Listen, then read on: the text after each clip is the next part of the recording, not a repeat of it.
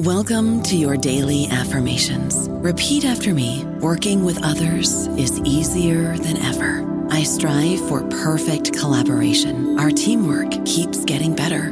Yeah, affirmations are great, but Monday.com can really get you the teamwork you desire. Work together easily and share files, updates, data, and just about anything you want all in one platform. Affirm yes to start, or tap the banner to go to Monday.com. Dreaming of a better sleep? Tossing and turning is not your destiny. And Ollie is here to help. Ollie invites you to sink into sweet, sweet slumber to improve your mental and physical health and overall wellness. More than just melatonin, Ollie's ingredients help you unwind your mind for a delightfully dreamy drift off. Sleep is on the way at Ollie.com. That's OLLY.com. This episode is brought to you by JLL. Get an insider view into the world of commercial real estate with JLL's podcast, Trends and Insights, the Future of Commercial Real Estate. Whether you're curious about making cities more sustainable, the evolution of office space, or AI opportunities, this podcast will help keep you a step ahead. Tune in for candid conversations with business leaders about the biggest trends impacting how we live, work, and play. Subscribe to Trends and Insights now at jll.com/podcast. Welcome to Peoples and Things, a podcast about human life with technology. I'm your host, Lee Vinsel, an associate professor of science, technology, and society at Virginia Tech. You can reach me with comments and suggestions at leevinsel@gmail.com or on Twitter at STS_news. I would love to hear from you.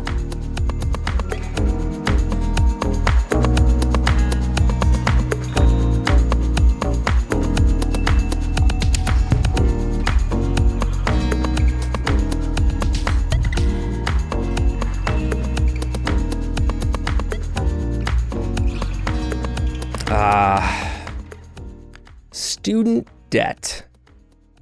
I've been thinking about it a lot recently. I mean, it's hard not to, as it's been in the news nearly constantly lately, especially after the Biden administration announced its student loan forgiveness program. But even more, I've been thinking about it as I've begun working on the book project I call A Good History of Shit Jobs, in which I examine the U.S. economy since the 1970s and explore how it is that our economy has become so full of low-paying, dead-end crap jobs. The more I've looked into this history, the more I became interested in an important question. How did elected officials, especially Democrats, become so obsessed with college education as the answer to important social problems? As Christina Viviana Groger points out in her book, The Education Trap, the focus on education as a solution to inequality goes right back to the beginning of the 20th century, if not before. But what about this focus on college education? It's a focus you really see intensified amongst Democrats in the 1990s and in this century. It's a line of thinking that runs through figures like Robert Reich, and then President Clinton and Vice President Gore, and eventually Senator and President Obama, who was constantly holding up colleges as an answer to inequality. But this emphasis betrayed the truth on the ground. By 2005 or so, wages for college graduates began to stagnate and decline. Colleges were turning out increasing numbers of college graduates, but the economy wasn't producing increasing numbers of good jobs. So what happens when supply outpaces demand? And meanwhile, individuals were getting loaded up with massive amounts of debt. The federal student loan portfolio currently totals more than $1.6 trillion, owed by about 43 million borrowers. And as Tressie McMillan Cotton has shown in her book, Lower Ed, The Troubling Rise of For-Profit Colleges in the New Economy, this debt has unequally affected Black people and other minorities, the poor, and the already disadvantaged. But on a deeper level, we need to ask, where did our student loan system itself come from? How did we end up with this world where the way to deal with secondary and post-secondary education was to load individuals up with debt? Now, isn't it wonderful when you can ask a question like that and someone's got an answer for you? In this episode, I interview Elizabeth Tandy Shermer, an associate professor of history at Loyola University Chicago, known to her friends as Ellie, about her recent book, Indentured Students: How Government-Guaranteed Loans Left a Generation Drowning in College Debt. Shermer's story, like any good historian's, goes back to the 19th century. She reminds or teaches us that college education was always expensive for families, and that the tension between debt and charity in paying for college goes at least back to the 1920s. She shows us how the federal loan system emerged in the 1960s, but also how it arose from earlier developments such as the GI Bill. She also points out that the system often failed women and racial and ethnic minorities. And in the end, she shows us how our world of individuals drowning in college debt arose from a long series of decisions. Decisions that prioritize private profit and risk over public benefit. I hope you enjoy this chat with Ellie. I truly had a lot of fun with her. Get excited!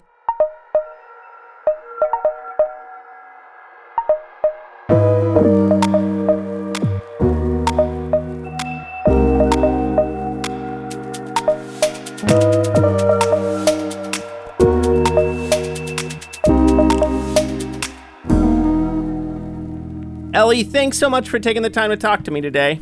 Absolutely. And just so your audience knows, in terms of radical honesty, we've known each other for years, which is why you know my real name as opposed to my crazy long Southern name that I was born with and published underneath, Elizabeth Tandy Shermer. And in fact, you are recording this from the state I was raised in, although I was raised in the northern part of Virginia and you were living in the southern part of Virginia. Did you go to undergrad in California, or no? What was your undergrad institution? University of Virginia. All right. Yeah, I one of those people. Yeah, it's okay. And then you went out to California. It's true. It's true. Well, my advisor in California was Nelson Lichtenstein, who had been at UVA, and we did not actually overlap, but his grad students were still there, and they were like, if you're interested in this stuff, capitalism, person you got to go work with is this Nelson Lichtenstein guy. And it turned out Santa Barbara was a great place to be interested in capitalism and policy. So that's how I ended up there. That's interesting. I didn't know that story. Yeah. So let's start with the basics. If you find yourself talking to people about indentured students, what do you say it's about, and what were you trying to do with the book? Oh my gosh. I tell them. Oh, actually, my joke is I always say is that, spoiler alert, it doesn't end well for 45 million of us.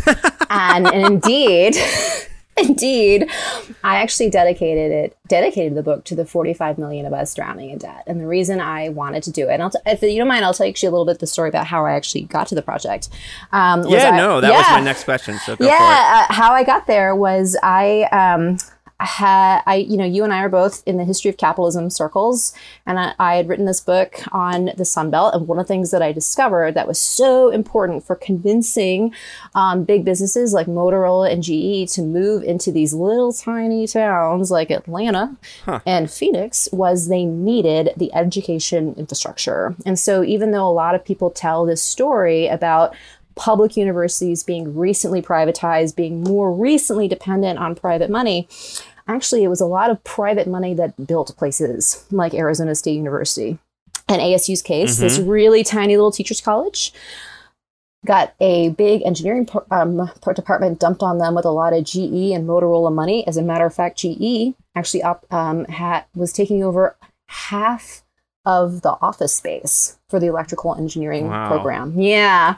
And so what I was working on is a project I'm actually back to now, which was called The Business of Education, that was trying to blow up this idea that we'd ever had this public and private academic system, that it was always like so much of American social welfare commingled. It's a big project. It goes to many different campuses to show that. It goes from the founding to the present. And then my father got sick. And my life changed.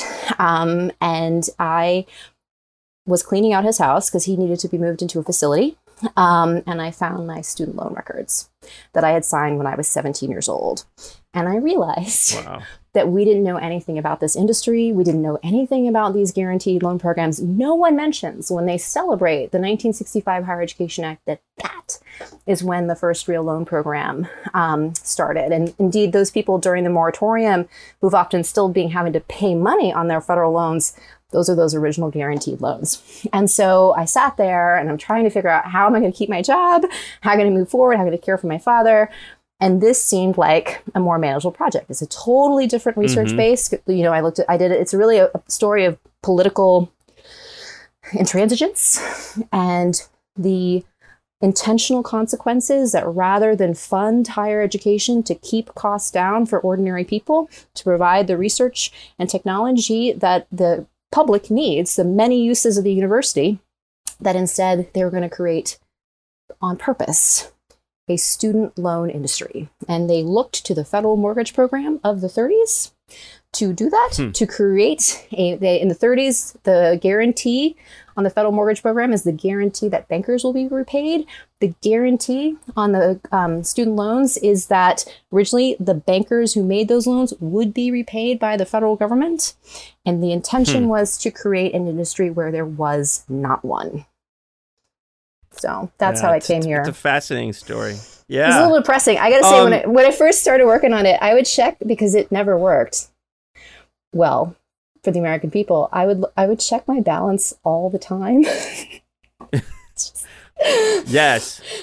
Are you heading towards forgiveness? Where are you at with your loans? So can we talk about that? We can totally talk about that. As a matter of fact, I prefer cancellation, because none of us did anything wrong that we need to be forgiven for to go to college at all. And in fact, you know, the whole point is, why does the federal government start playing around with these tuition assistance programs? They need young people to go to college, both to keep them out of competition for jobs, but also to get the training for later. It was always a part of the calculus.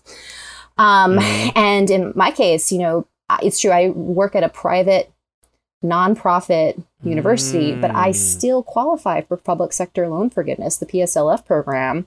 But there are a lot of people who are working, for example, in the medical industry. If they're not working for a nonprofit hospital, their employer technically doesn't qualify, even though all of us recognize that as essential work. And for me, I think the pandemic has really shown how much essential work there is that should be worthy of these PSLF programs. But to answer your question, I filed the paperwork in the beginning of this month to show that I have made all of those qualified payments. I've also I've been told I'm due a reimbursement for all that I paid, and I haven't seen it yet. So we shall see. Well, good luck. I'm about to start the process myself, but one of my good friends has been going through it for months now, and it itself can be a real headache. So good luck with that. Oh, they lost my first 2 months, or my first 2 years of payments, but they have never met anyone who keeps as detailed a spreadsheet and records as I do. I wish that was true of me too. I can believe it of you. I can believe it. So when I think, when most people talk about student loan debt, they're mostly focusing on the period from the 90s to the present. And some people talk about the earlier period of the 60s and 70s. But you start, like any good historian, of like pushing us back even further, going to like, you know, very much the 19th century, but even looking at moments of like the founding. So, you know, how does looking back at the roots of American higher education help us understand the history that you want to tell? For me, it was really important to go back to the beginning to get rid of this idea that there had ever been a moment in this country's past where we had actually devoted the money for what became this very basic need. And I would also argue that the agricultural colleges from the Land Grant Act, agriculture and mechanical colleges from them, were also supposed to be about national need for an industrializing nation. Right. And yet, if you look very closely at the Land Grant app, and here I'm going to tell your readers to go take a look, or listeners, to go take a look at the Land Grab Universities project, which does the digital mapping to show exactly where the land was seized for a lot of those endowments, but it's just endowments. There's no guarantee that those state legislators were actually going to fund those institutions to actually keep them open, let alone to expand to meet ever increasing demand in the Gilded Age and the Progressive era. And I think the other thing to me that was really important is to see that we've had these lending programs that were campus-based. And the reason the earliest ones are from campus, we imported that tradition from Europe. But the reason is because this is a terrible financial product. I'm going to give you a loan for something that I cannot repossess. And even if I could take one of your many degrees, Lee, and sell it to someone else, that would rob you of the credentials that you need to compete for the well-paying work to pay me back. It's just an absolute nightmare. So is there any wonder that you didn't actually have an industry until the federal government came in with a guarantee on a financial product that banks really didn't want to touch? Yep. It really is fascinating. I mean, I won't stretch out this analogy for too long, but there's something to be said for like the role the federal government played in like the nuclear industry, that there's some things like industry just doesn't want to touch without the federal government coming in and saying, no, we'll make it safe for you, basically, you know? And then they're like, all right. Well, we'll come in then. It's fascinating. And to me, like that, what's really important about that is something, I did it in one of my essays for Reviews in American History, is that, you know, there's a tendency that historians and social scientists have wanted to say that the financialization of the economy is really like a post-70s thing.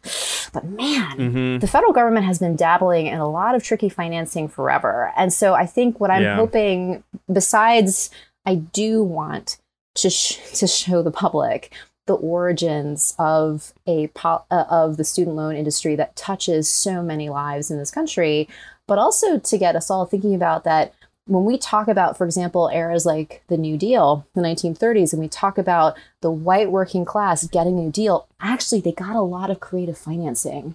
They got a lot of creative financing with a federal guarantee for bankers to finance a white middle class lifestyle at home. And we got to sit with that and think about that as one of those continuities in history. I like that. I also just like, there was a lot of, I've looked at the history of higher ed often for various reasons, including because I teach it sometimes, but I thought you were drawing new things out of different decades. So I didn't really think about how important the 20s were for higher ed, because, you know, there's affluence, there's money, a lot of more people are starting to go to school. But right away, you get this tension between debt and like charity or handouts or however we're going to talk about this, right? And so you had some beautiful stuff about Herbert Hoover, who I love dearly, pushing loans, you know? And so how does this, I mean, this seems like a very American tension that always plays out, but tell us a bit about this, you know, debt versus charity thing. Oh, absolutely. And especially since, you know, some of a lot of what we have in the federal programs is all modeled off of things that campuses were doing. So they used to call these what we would now call financial aid, but it's really tuition assistance, right? Is they would actually call it the charity funds for those poor but talented students. And that's always been a tension.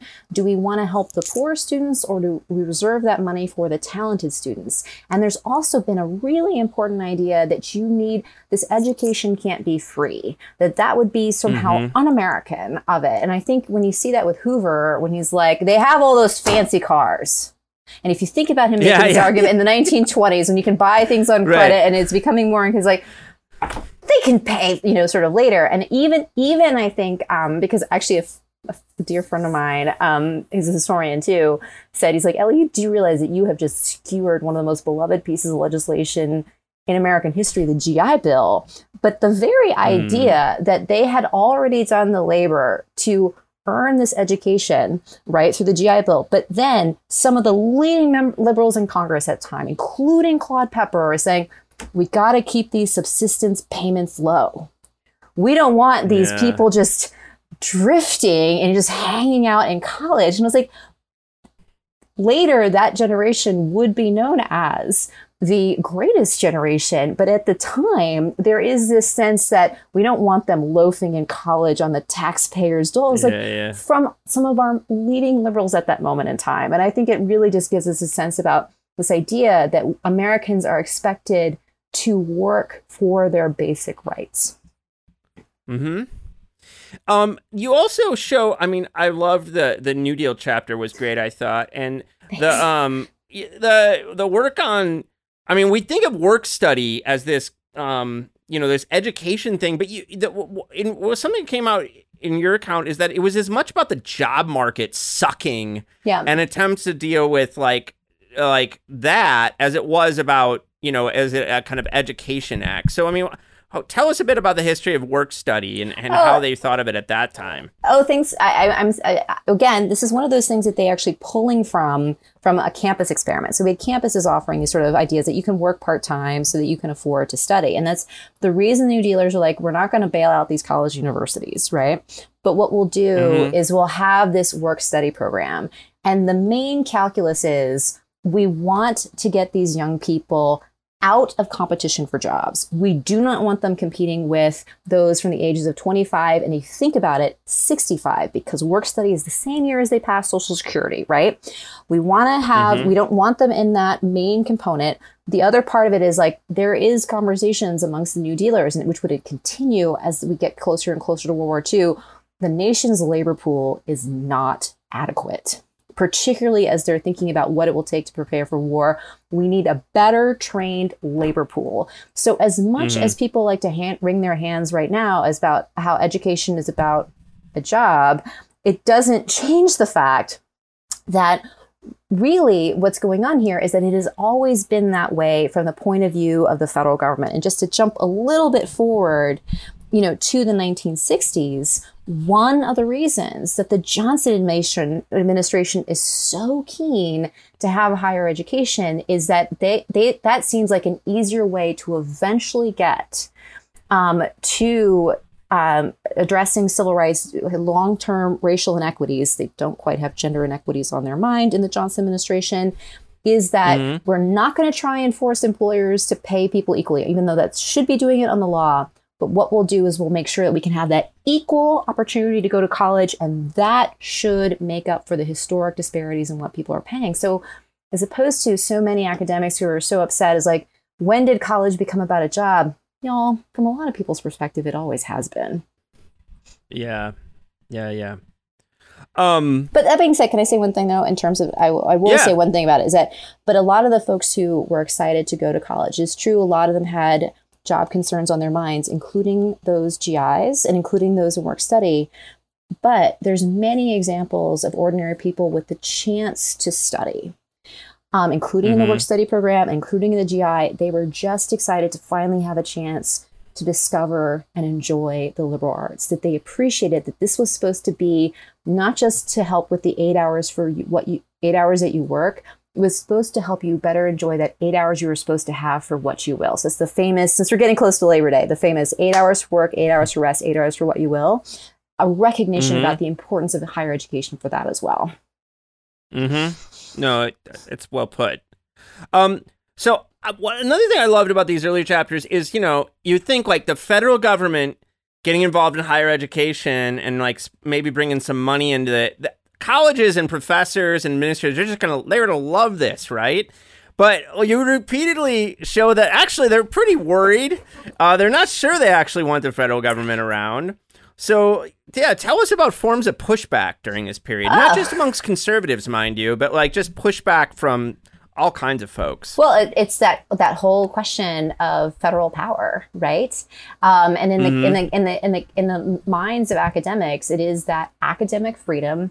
It is that institutional autonomy and the fear of what the federal government being dictates. So, the question about like, why was there not a big bailout for college and universities? And so the construction programs that some of your listeners might know about, those construction programs, that was only open to public college and universities because there was a concern of federal money, taxpayer money, federal money going to private institutions, even though they're a nonprofit.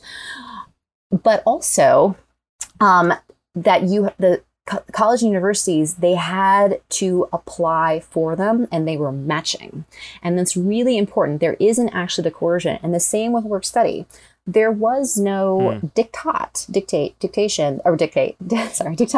that a college or university participate in work study. Now, it is true that if you don't offer it, there's a bunch of students who are going to apply to the place down, who does offer it. So there is that aspect of it.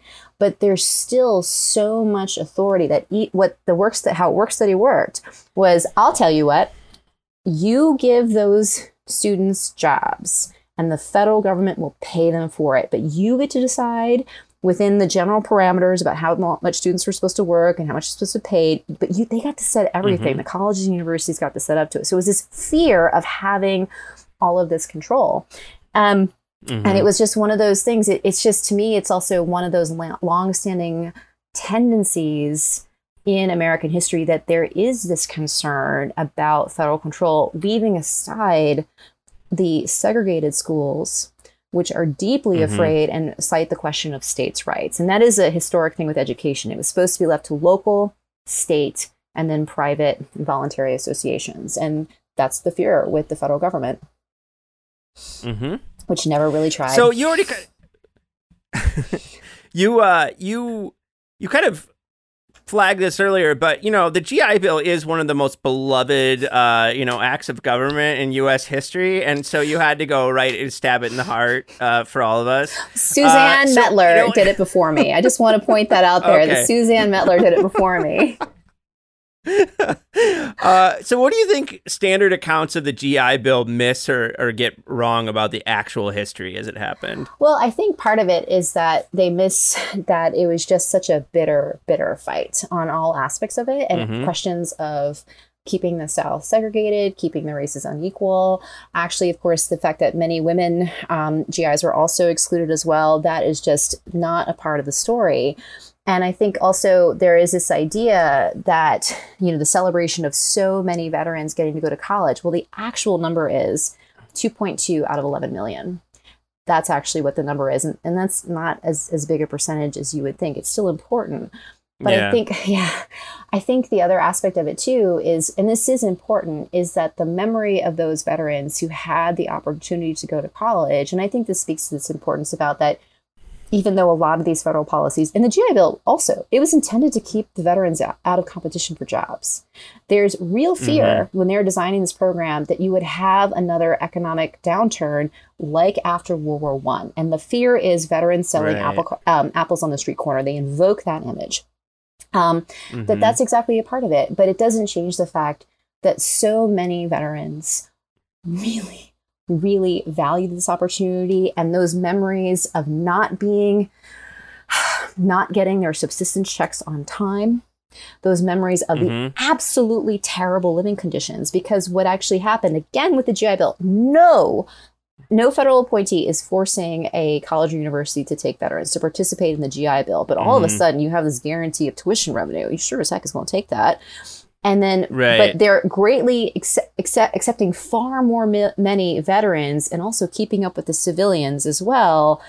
And the campuses just cannot accommodate that. So, I mean, the image I think of the GI Bill has to be actually of overcrowded classrooms and really terrible living conditions, like military surplus, which I think makes the 2.2 million veterans who were able to take advantage of it, I think it makes all the more impressive. It really, really does. Yeah, and another thing that I thought you did a great job pointing out is that because of the way the rates were set in the GI Bill, that a lot of universities took the opportunity to jack up their tuition and other fees. So it actually made it like less accessible to other folks who, didn't get the stipend. And I think the sad part about that is like, it's this question of design, is that there was not going to be federal money, and they could not guarantee that states would provide the money to expand the universities to not only meet the needs of GIs, but the prediction that many more Americans, that the country needed many more people to get a college education, that was not going to happen. And so the idea is we'll do it through the tuition revenue. Right. And I think it's one of those, this is a great example of the unintended consequences, not being able to consider just how much tuition would increase, because tuition increased a lot during the GI Bill. And it's also sorry, I can't remember off the top of my head, a remarkable percentage in the 1950s, to the point where I recently elected JFK is warning Congress. I believe the percentage is actually 90%, but he makes this very dramatic point that if the average cost of college is about $7,000 a year at the time, and that is more than half of what what most families take home. And this is in a moment where families are likely to be larger than they are today, that most American families cannot afford to send their kids. And I think that's so helpful, because when you just look back at the numbers about what tuition costs were, which leans out you're not thinking about the money you're not making while you're not working, it's really hard for people to wrap their heads around. But if most Americans are making less than $15,000 a year, families, it puts that all into perspective. Mm-hmm. I felt like at some points in the book, you really got into like full on debunker mode, which of course warms my heart because I go that route too. But this chapter titled "The Fizzled Response to Sputnik," and it definitely is a kind of standard narrative in U.S. higher ed history that, like, all right, the Soviets put up Sputnik, and the U.S. responded by ramping up higher ed, and and it was beautiful, and we got a bunch of engineers and scientists out of it. So tell listeners how the response to Sputnik actually fizzled. Congress spent almost a year fighting over it. That's what they did. And I do think that another thing I hope people take away, I am so friggin' tired, someone who grew up in the DC area, of everyone saying partisanship and congressional stalemates started in the 90s. No, it did not. The only time where we actually had landmark legislation sailing through Congress, 30s and the 60s, when one party controlled all three branches of government and had supermajorities in Congress. That's how that actually happened, you guys. That's what happened. Yeah. And it just drives me crazy. And it's true, the parties are resorting themselves, so it's not as easy to see. But so yes, they spent almost a year fighting. And what they ended up with was a temporary bill. It was just a temporary bill. And the one that I hate is at the very last minute, they changed an undergraduate scholarship program, which would not have been enough to cover the full cost of tuition at the time, with the exception of a few that were tuition free, like the University of California at the time, would not have been enough to cover that. They changed that to a loan program. And I always think about that as really opening up this Pandora's box. But I think my favorite part about that chapter is actually the end, where I get into the rollout of it. And I was like, they're basically shoving banking duties onto it's then the Office of Education, which had until then just collected statistics because they didn't really have much input with the GI Bill or work study. And they're sitting on orange crates trying to figure out how to run a loan program, and discovering pretty darn quick that what was supposed to be self-perpetuating, the idea is that the student would borrow.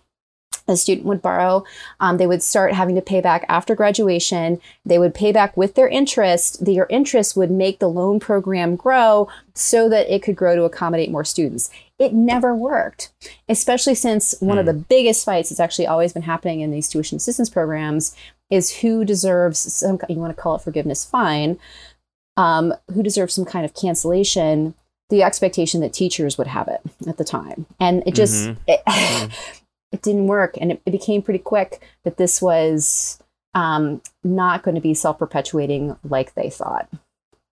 Mm-hmm. So in the mid-'60s, then, I mean, things start moving pretty quick in a lot of ways. The federal government really did start getting involved in loans in new ways, as you already kind of flagged earlier. So, when it comes to like the federally guaranteed part, tell us a bit. I mean, like, why did that come to be at that moment, and what did it look like initially? Well, there's a couple of reasons why it's actually that perfect moment. People paying long-term for things, for example, like houses over time, had become more common, right? And the other thing too is that in the mid-'60s, remember, Congress is basically, for the most part, white men, right? Whether poverty, that's what we're talking about. And these are the folks who could look at the then federal mortgage program and consider it an amazing success. In the 1930s, instead of going down the road of public housing like the United Kingdom did, What we did was instead we had this guaranteed mortgage. We created this mortgage industry where there really hadn't been one. I mean, there's some mortgage work done earlier, but that's what we're going to do. And I know, even though you and I know, and now your listeners know, you can repossess a house and sell it to someone else, but you can't do that with a student degree. That is what we'll use. They are literally using that as their model. And a part of that is in the context of the Great Society, which is, and the war on poverty. A lot of spending, a lot of programs. There's also a war on Vietnam. This seems like a cheaper way. And it might be cheaper for the federal government, although later it would actually be shown that this approach costs the federal government more because of how they did the bookkeeping than the direct loans in the 1990s. This seemed a cheaper way to get more people going to college. That's literally what the calculus was. And I think one of the most important parts about that, as I flagged it before, this is white men looking at a mortgage program that seemed a success. This is before we have the amazing work that has really shown how the mortgage program worsened racial and gender inequalities. Gender, of course, because women couldn't really own homes on their own, and not realizing that because those same inequities would be perpetuated by the student loan program. Even though the way that I talk about it is a lot of these experiments in the 60s, there's a lot of colorblind run going on there. So this idea that we're trying to do something for racial inequity. Yeah. Again, they don't really have women on their mind. It's in the early 70s, and it's because women put it there. We don't really, that's what we're going to do. But you know what? What we'll do is the loan program was for those white middle-income Americans who may not be able to do it. The revival of the work-study program, again, one of those things caught by that political stalemate that's not supposed to exist yet in the 1930s. But we're going to revive the work-study that's supposed to be for students of color, similar with the campus grants. But you know what? They leave the campuses in charge. It's the financial aid administrators who get to decide. Admissions decides who's invited. Financial aid officers decide who gets that money. And there has been a problem where for financial aid officers, tuition assistance has often been used as a set of time to buy brains and brawn. Athletes and smart students build your alumni base, make sure you got the talent, to compete, to bring those ticket sales in. And it's you can see it from the get-go. And the key thing was, we're going to guarantee bankers' repayment. And that's the thing, is like one of the things. I was very lucky enough to do a session with the architect of the Australian loan program. And yeah, it's amazing. It's one of the most incredible nights of my life. This is also great too, Lee. That first time we met at the OEH and shared a van home, or van to the airport, excuse me, was and the Australian loan program is called the Higher Education Contribution. And the idea is you're contributing just to the education, as opposed to in the United States, the guaranteed student loan program, the guarantee was for the bankers. But you, and so many have, and still do, assume the guarantee was for students. There was no guarantee that students would get the loan that the financial aid officers had decided for them. And also there was no guarantee that those students would get the loans for the tuition revenue that schools have historically depended on. I don't know about you, but I'm very busy and I don't have a lot of time to cook. That's why I subscribe to Factor. Eating better is easy with Factor's delicious, ready-to-eat meals. Every fresh, never frozen meal is chef-crafted, dietitian approved, and ready to go in just 2 minutes. You'll have over 35 different options to choose from every week, including Calorie Smart, Protein Plus, and Keto. These are 2-minute meals. Factor meals are ready to eat and heat, so there's no prepping, cooking, or cleanup needed. They're flexible for your schedule. Get as much or as little as you need by choosing your meals every week. Factor is the perfect solution if you're looking for fast, premium options with no cooking required. Sign up and save. We've done the math, and this is important. Factor is less expensive than takeout, and every meal is dietitian approved to be nutritious and delicious. Head to factormeals.com/NBN50 and use code NBN50 to get 50% off. That's code NBN50 at factormeals.com/NBN50 to get 50% off.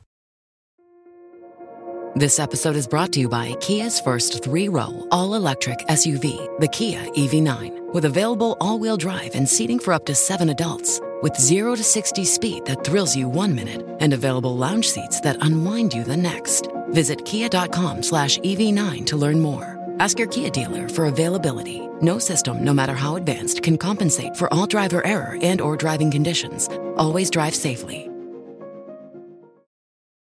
Mm-hmm. I want to talk a bit more about inequities in a second. But before we get there, there's like the Higher Education Act gets reauthorized in 1972. It's the most important one. At the same time, yeah, and at the same time as Title IX, and which is much more famous in a sense. But why was that reauthorization so important in this history? Sure, and Title IX, it's 1972, and it's funny because a lot of people don't realize it was a part of the reauthorization, and that's like one of those weird things about American lawmaking policy. You're like, what is this? Yeah. The textbooks is just passed. Well, most of the post-New Deal legislation has to come up every couple of years for reauthorization. From some perspective, it's a way to kill the bill and trim it. Others from the idea the expand upon it. It all depends.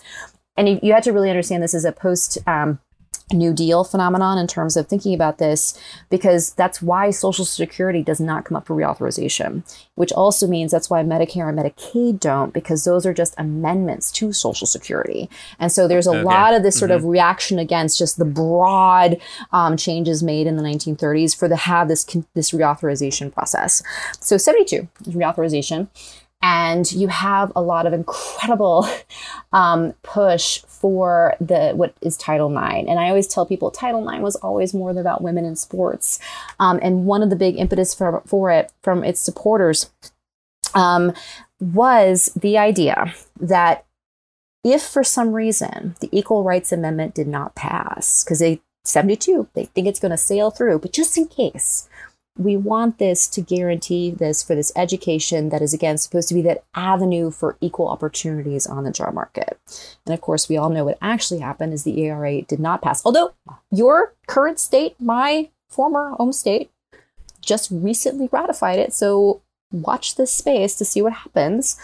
And then the other thing that happens in 72 is Claiborne Pell pushes for the grants that are now named after him. And these are really important, the Pell Grants, because they come directly from the federal government. And it's a very complicated scheme based on how much your family earns. But the whole point was to get around those admissions officers, right? Mm-hmm. That's the whole, and the campuses and things like that you would have this basic kind of amount. But I always think that the most important things about it in the long run, I know Pell Grants are important, and we do understand that Title IX is important too. But it is the creation, one is making for-profit schools eligible for these civilian tuition assistance programs, because this starts to open up the doors to our now friends, the University of Phoenix. And indeed, you and I are talking when they've just had yet another Biden administration official has decided to forgive the debt taken out by one of these predatory for-profits in the online space. But this is a really critical moment.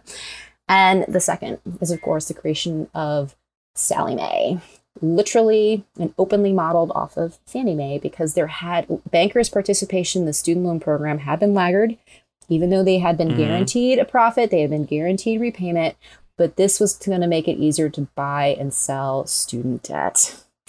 And the key aspect of this is how it can really help build an industry, is that if in your portfolio of these really terrible financial products, very risky, you have a chunk that are guaranteed repayment by the federal government, maybe you start offering others that don't have that guarantee, but that might even be more profitable. And it fits a new need from students and parents, because parents do not yet have the parent loan program. It's established in the 80s. And there's limits about how much students can borrow, right? And so, but it is not keeping pace with the soaring costs of tuition in the 70s, as there's less spending on higher education. Yeah. And there we go. So it already seems pretty obvious in your 70s chapter and, thereabouts, that, as you kind of said earlier, that this is mostly benefiting white dudes. And and most, and when not white dudes, white women, but it's not helping the people who need help the most. And this is pretty apparent in the numbers. So leaders simply not taking this into account? Was it not in the public yet that this was a problem? Or I mean, like, what is the disconnect between the leadership and this reality? Well, I think in some cases, one of the reasons it is that both the Nixon administration had a different kind of version of the Pell Grant that they were pushing, but both Pell and Nixon administration are interested in some kind of something approximating a basic grant. There is a recognition that, we're still having a lag in terms of people of color, and their minds are really focused on Black men at this time. It's the 60s and 70s. Yeah. They don't see we now know a much more broader American public, much more diverse American public. But they're not really just willing to talk about it openly, right? It is this entire colorblind language. But that's where I think it's really, really important that those who were able to go to college, those who became scholars of color, very important, not only they did that research and they continued to talk about it. And I think that has been so important in much of the conversation about student debt, including in the mainstream media, is about how unequally it is felt. And that is a tribute, not only the researchers who took up that mantle and did that work, but the activists who took it and harnessed it and had made it a part of conversation. And I would include that actually in some of our politicians who are pushing for really progressive stances, for example, College for All, for cancellation. Really, I mean, Ayanna Pressley is just like, look, this is about racial and gender inequities, and we're not going to pretend that it isn't. And that is a real credit to it, as opposed to all of these colorblind innuendos. One of my favorite, by the way, in the 65 Higher Education Act is they have this money set aside for developing institutions, which was a code word for what we now call historically Black college universities, a recognition that they were not going to be able to guarantee a year after the Civil Rights Act that there would be equal admissions at these college universities, especially since that was done by the courts. And my alma mater sure as hell did fight it.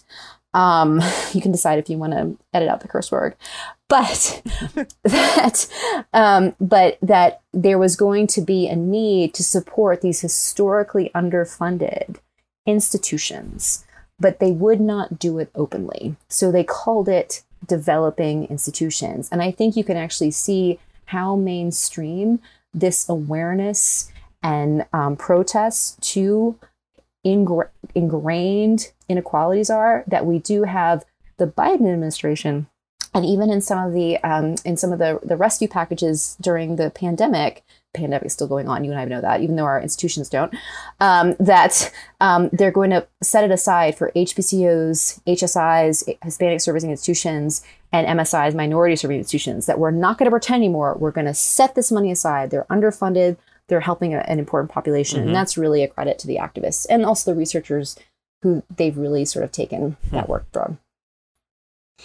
So in this period after the reauthorization, and then other changes that come later, I mean, it really launches, takes off in a whole new way. And on page 252, you say, government policies since the 1972 reauthorization has benefited the student loan industry, not the academy. Experts later emphasized that Sallie Mae had turned this sector into a, quote, gold mine. And at this point, there's something like 3,000 student lenders or something like that.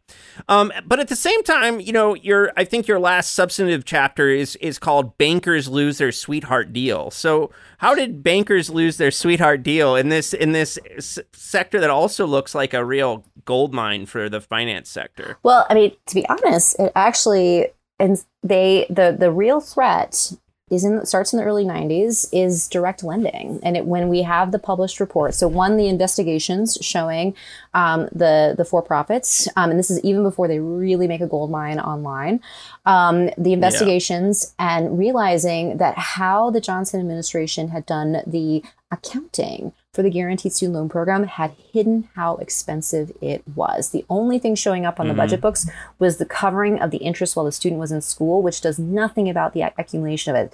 So there's studies shown that the federal government directly lending to students, and it does go through the college or university, right? That will actually be a lot cheaper, is what it will be. And all they're able to do is, in the very end of the first Bush administration, get a tester program It's one of the things that Bill Clinton manages to do before the Republicans take Congress in the 95 election, so taking seats in 96. It's one of the things that they're able to do. But it's just a small program, right? And the bitter fights over it because the student loan industry has a lot of lobbying power, is just a certain number of schools, limited how much, all this stuff. But it becomes really important to the Obama campaign. And this is something that, and I do understand our popular memory of the Obama campaign in 2008 is, of course, about Obamacare, about healthcare.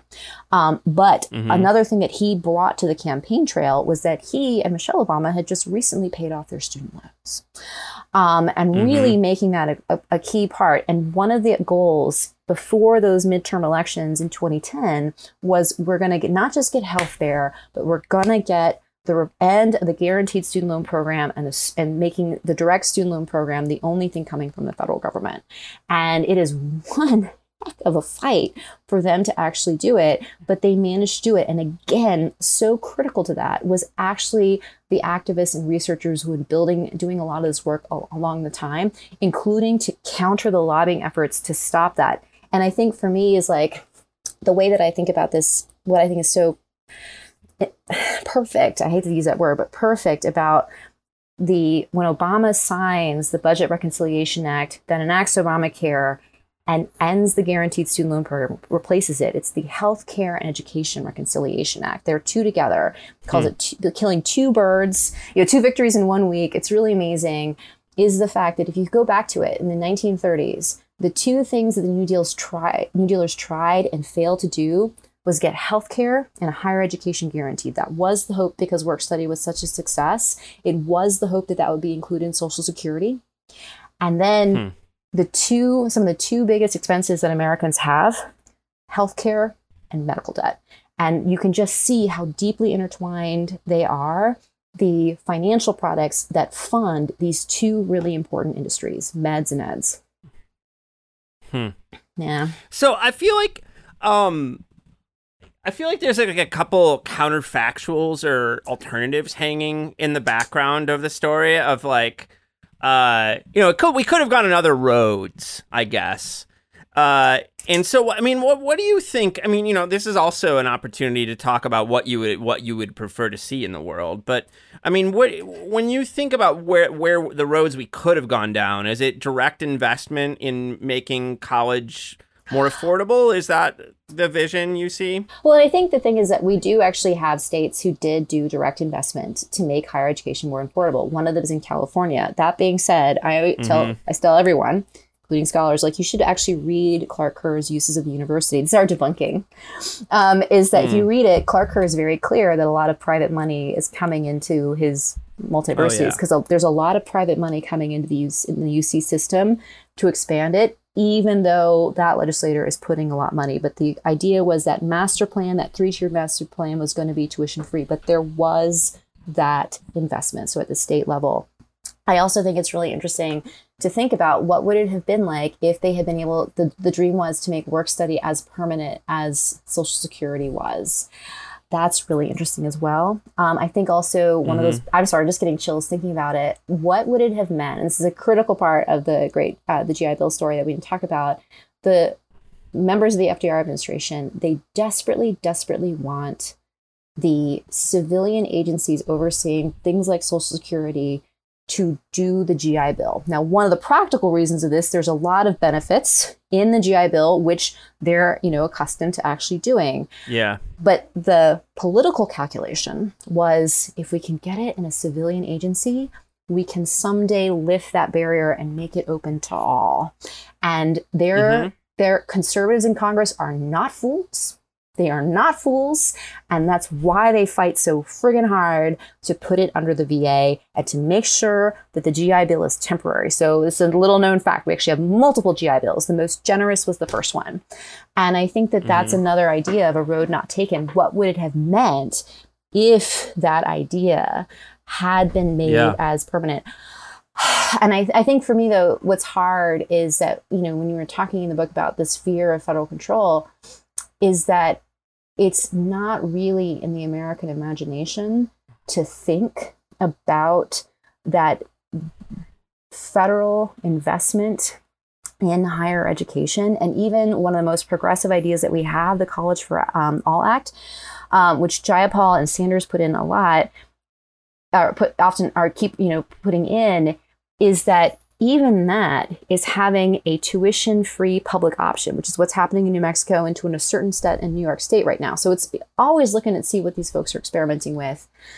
Even that is actually just reaching back to another New Deal innovation, the TVA, which was just to have a public competitor. We're going to try the public option. Yes, and deal. Same with Obamacare. We're just going to reach down. We're going to have this public competitor in the marketplace. So it is going back to that question we were talking about, how part of this project is for me to try to show how much important finance and market ideas have been a part for a long time in American history, not a post-70s thing. That's what it is. And to be honest, with Build Back Better, the original flavor, which included, that was what was passed, 2 free years of community college. What I was really interested in seeing what was going to happen was if they could get tuition-free community college in there. It's interesting because it's also dealing with that marketplace. If you make those first 2 year frees, what does that do for the price at the private 4 years and the public 4 years? What does that do? And also, because of the way that they did it, it was very similar to the Obamacare, where the states would get to choose in terms of having this option. Would free community college, because we have it in states like Tennessee, right? Would that go over that hurdle that healthcare couldn't back in 2008? And I don't have a good answer for that, but I think it's one of those counterfactuals. I'm not 100% sure, because a lot of the student loan debt is actually held in red states. The book came out in late 2021. Is that right? It came out in August of 2021. Okay. And so, your epilogue deals with things like strike debt and what it was being written at the time about, like, the for-profit school problem coming back up in, like, public attention. And, how that bears on race and other issues, which is really important. But I just wonder, like, where, if you had, like, we're going to put out a new edition, you're going to bring up the epilogue up to now. I mean, where are we now? I feel like the issue of education and student debt got a lot of attention in the early Biden days, but, the way the Biden administration's kind of gone, I'm not sure that, it's going to get another push at this point. So I don't know. Where do you think things are at? I hear you, but I think what's interesting is the only thing that remains of those pandemic things, which, like, thinking about back to the New Deal and the GI Bill, like, what actually might survive the New Deal, it's just the moratorium. The only thing that has actually survived from those pandemic relief programs is the moratorium. Now, part of that is that, from what I am hearing from the student loan industry, because I have friends who used to work in it, is that some of the servicers doing PSLF, the servicer doing PSLF has just gotten out. Other servicers are also leaving as well. And this is, by the way, this is what happens when you end the direct loan program, the guaranteed student loan program. And the guaranteed student loan program, and those that are big enough end up servicing the debt for the federal government, and still hanging in there. You see them actually leaving. But the other thing too is the education department, which has a lot on its plate, and the Biden administration in general has too. They haven't done the work to prepare people to start paying again. The last time I talked to someone in the education department, because they read the book too, I was very honored that they read the book, and they talked to me about what ideas I had. So they let me know about the PSLF changes that were coming down the pike. Was they had plans to inform borrowers about, restarting and all this stuff, and we have not seen that. So I'm pretty sure, I mean, don't get me wrong, you can quote me on this, but I'm pretty sure we'll probably have another moratorium, that they haven't done the work. They haven't transferred my loan. Interesting. So but that's the only thing that remains. But I think it goes something that, even if it's true that we get that $10,000 in cancellation, it's going to be what the book shows. It's only for a few, but never enough. Yeah. And that's that's just the thing that runs through it. And I think that's what I would say. But I would also want to, again, lift up the people who kept this on the administration's agenda. And it has really been inspiring. People coming out, the thing is, what was so hard about this book, everyone has this idea that this debt is recent, but that's because everyone was sharing their pain privately to their lawmakers, to their elected representatives, which, as I like to point out throughout the book, the Nixon administration just called grief mail. So in the midst of 70s stagflation, that is what he thinks. People who can't afford to educate their children. Yes. Tweet. Yeah, well, Twitter's good for some things, including aggregating grief. So, yes, it is true. Yeah, I thought.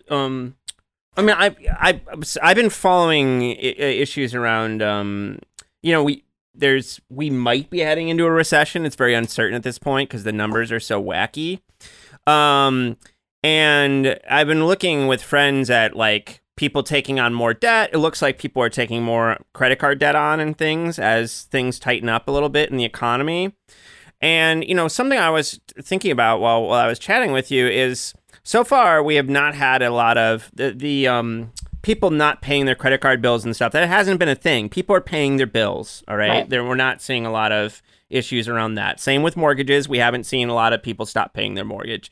But one issue I think is that we do have this moratorium going on, Yeah. And so people are not paying $2 to however many dollars a month, $200 to however many dollars a month on average. So that kicks back in. I don't know. It could be it's an ugly moment for that to come back online potentially. Absolutely. And you're worried about people like buying too much. If you have an $800 student loan debt, and that's you're not and then we can also talk about like what might be happening on the housing market, either for rentals or for home ownership for sure. And I think especially too is that what I think when we have the ideas about how many people are expressing that the reason they move back home, the reason that they're not buying houses, the reason is that they have this student loan debt. By the way, just to plug in, I'm still like coming off the emotional roller coaster that was Emily the Criminal, who was, do you know about this new movie? No. Emily the Criminal. And one of the reasons she turns to crime is because she has a $70,000 student loan and she can't keep up with the interest payments. So, I thought when people were telling me to go to what I thought about it, I initially thought it was like, what is it, like a throwaway line? Because you'll get those like throwaway lines in literature and stuff like that. Yeah. No. This is a full blown, they are talking about her entire journey about why she has all this debt and wasn't able to actually finish her degree. And part of it was that she had to drop out of school to take care of a family. So, it's a much more complicated space. So, are you returning to the business of higher education? Is that what's next for you? Yes, I will finish that book. I'm going to finish the business of education book, and it's the campus story, and it looks at how we get to the sort of state systems of higher education with these flagship institutions on it. And again, spoiler, they all have these incredible public-private origins, and there's always been a lot of business investment because they never got the funding that they needed, including the UC campus that I'm working on, in order to actually make it tuition free and to just depend on it. So the whole idea, and I'm hoping it gives us a different geography, understanding that we've had many uses of the university long before Clark Kerr laid them out for the post-industrial world, but actually that it has been a part of it, that these institutions have been built into the very fabric of American life. I think it sounds like a lot of fun, and it's going to do a lot of debunking in the classic Shermer style that I appreciate so much. I appreciate. Well, actually, the one I was going to tell you is like, I don't know if I ever told you my favorite debunking thing, because the Sunbelt book did it too. And one was like, I know you guys are really focused on these like Southern Democrats becoming Republicans, but did you ever notice that there's like a lot of Western Democrats who become Republicans? Like Goldwater family and stuff like that. But my favorite one is like one of our mutual friend Shane Hamilton. He's like, Ellie, you should just do a separate story about that. There's this little section in the Sunbelt book, which was like, the Sunbelt wasn't air conditioned. Just so you know, the factories that they built for the light electronics were. The wealthy people, like the Goldwater family, they had air conditioning. The rest of it, not so much, until like the 90s. I mean, my grandparents didn't have air conditioning either. So yeah, I actually did the census count on like the air conditioning.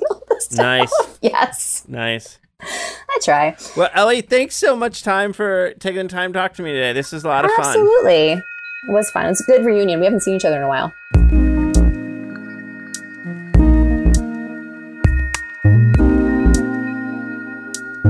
I hope you enjoyed this episode of our podcast. Peoples and Things, like most things in this world, depends on the work of many people. I want to thank my brother Jake Vinsel for writing the music for the show. I want to thank my buddy Juliana Castro for designing the logos for the podcast. Check out her work at julianacastro.co. Peoples and Things is a production of Virginia Tech Publishing and is supported by the Center for Humanities and the University Libraries at Virginia Tech. Production activities are hosted in the Athenaeum, a space in the library that acts as a hub for digital humanities teaching, learning, and creation. Joe Fort is the media production manager with Virginia Tech Publishing and serves as producer and sound engineer for Peoples and Things. Mandy Lamb is the production assistant. For information about other podcasts from Virginia Tech Publishing, visit publishing.vt.edu. I also want to thank you for listening. Thanks.